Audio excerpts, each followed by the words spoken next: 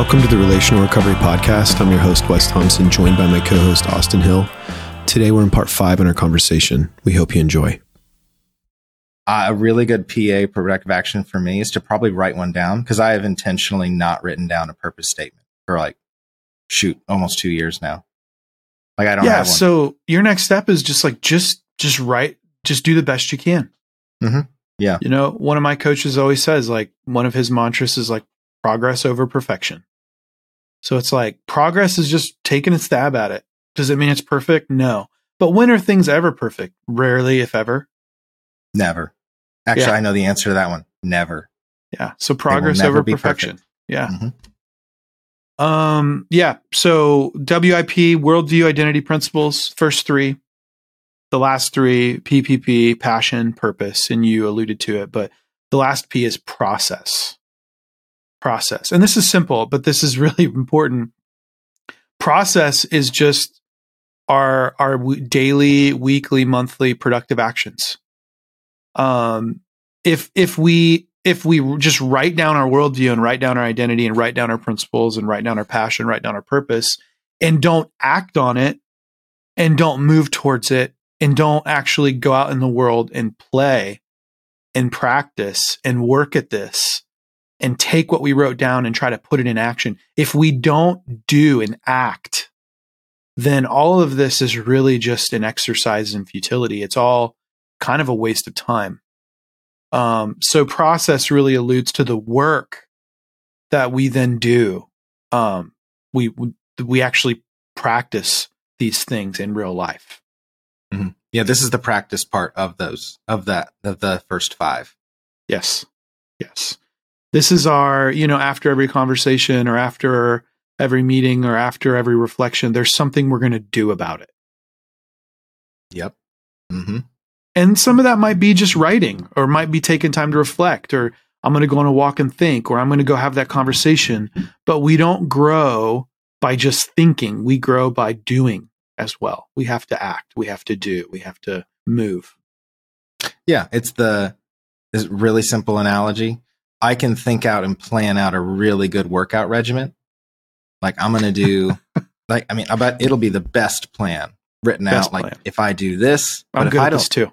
do it, what is okay, I know what to do. It's good to plan, because if you're just I can read great books on diets, yeah. Read great, yeah.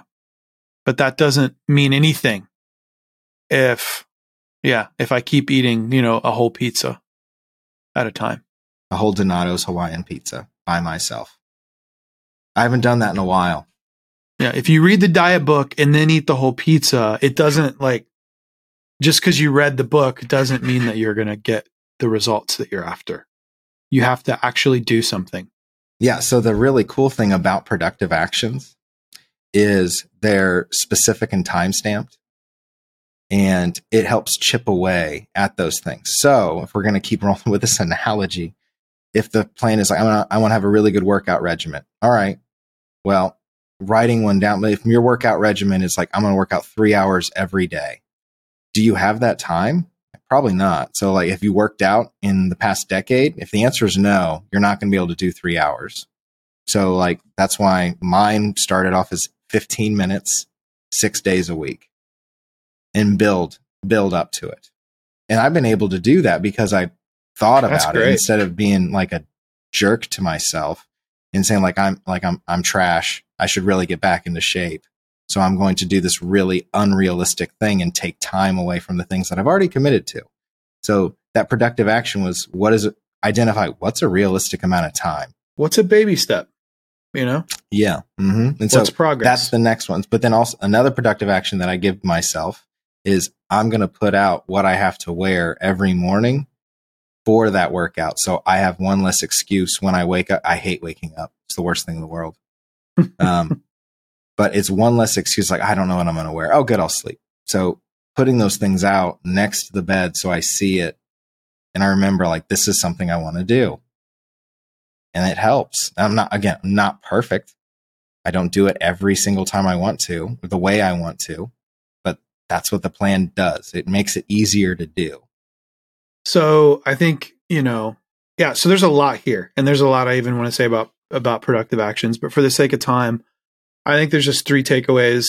And again, in summary, right, we're talking about this feeling that a lot of us get where we just feel stuck. We feel like there's not congruence or unity internally, and we feel out of sorts. We feel stuck. Oftentimes we can't really articulate it, but there's just kind of a base discontentment within us. And a lot of times that has to do with not having a strong, we would say it's a weak core, and having a strong core is the practice of growing clarity around our worldview, our identity, our principles, our passion, our purpose, and the process, which is productive action. And to sum all that up, I think a lot of the work that we have to do in this is the contemplative disciplines that we talk about on this podcast a lot, because a lot of this is done in reflection and prayer and writing. If you're a Christian, like it's in prayer, it's talking to God, it's working this stuff out in that way. Like obviously irreligious people do this as well.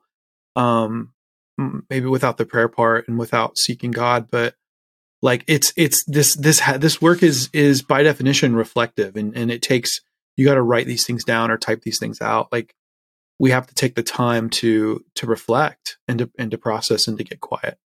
Yeah. And those contemplative things, there's just 4. It's real easy. So if you haven't heard of them, it's contemplative prayer, contemplative scripture reading, the Bible, contemplative scripture reading, silence, and solitude.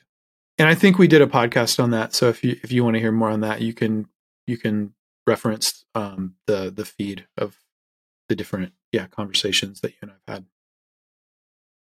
So 3 takeaways when we think about core is, the first thing is all of this work, like to try to sum up, there's more than these 3, but just the reasons why this is important. And the first one is we have to make the unconscious conscious. And that might sound really, again, esoteric and mystical, but what I'm trying to say is, like, in other words, there are beliefs that we have that are driving us, whether we realize it or not. Because every decision we make is based on a worldview. It's based on a belief. When we don't call that person, when we do go to do that thing, when we do that, when we act out in that behavior that we said we weren't going to do, like everything we do at some level is based on our worldview, is based on our core. And so we have to make the unconscious conscious. We have to write. We have to reflect. We have to clarify the beliefs and the identities and all those things we already mentioned. We have to clarify those so that we know what it is that's driving us. And and I like what you said earlier, Austin. I think you have to start being, it's more of a discovery at first. Like you might write out beliefs that you notice that you don't actually want to be there, but they are there. It's telling the truth. It's telling the truth to yourself. We got to kind of tell the truth. Like, what are the beliefs that are operating, or what are the identity statements, or what are the principles that I'm living from that I may write down and be like, man, I want to change that. Well, in order to change it, you first have to clarify what is actually there. Mm-hmm. Yeah, that is exactly how I found that an old belief statement or an old principle was, I will make people happy. I will always make people happy. I will not do anything that upsets people. Like I can't control that. So that's the discovery part, where it's just like, well, what's the opposite of that? Like, how do I go through life and realize that, like, I will be kind? That's a lot more realistic and doable. And it's something that kind of, it fits the same. It's like a cousin to happiness, but it's a better, healthier one, where it's like, I will be kind. And then I will expect people, and I will hold people accountable to be kind to me, which is very different. I would say the opposite of saying, I will make people always happy. No, it's I will be kind, and I will hold people accountable to treat me with kindness. Thanks for listening to this episode of the Relational Recovery Podcast. We'll be back tomorrow with part 6 in our conversation. We'll see you then.